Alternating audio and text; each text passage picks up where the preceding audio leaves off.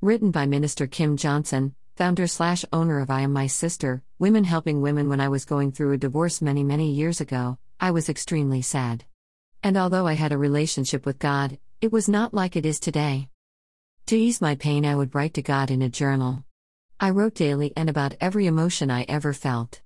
As I look back over my notes, I can definitely see the growth in my walk with God and how far I have come from those sad days. Here is a sample of one of my writings, titled My Prayer. God, my prayer is that you will forgive me for being weak and lacking the knowledge of your will. I pray that you forgive me for not studying your word when I was still at home with my husband. Shoot. Maybe if I had been reading the Bible, I would have understood how to deal with our issues, instead of walking away. God, forgive me for not standing still in the past. I am praying for focus, wisdom, unwavering faith, patience, to be obedient, to stay in control, to be kind, gentle, and a humble person. Amen.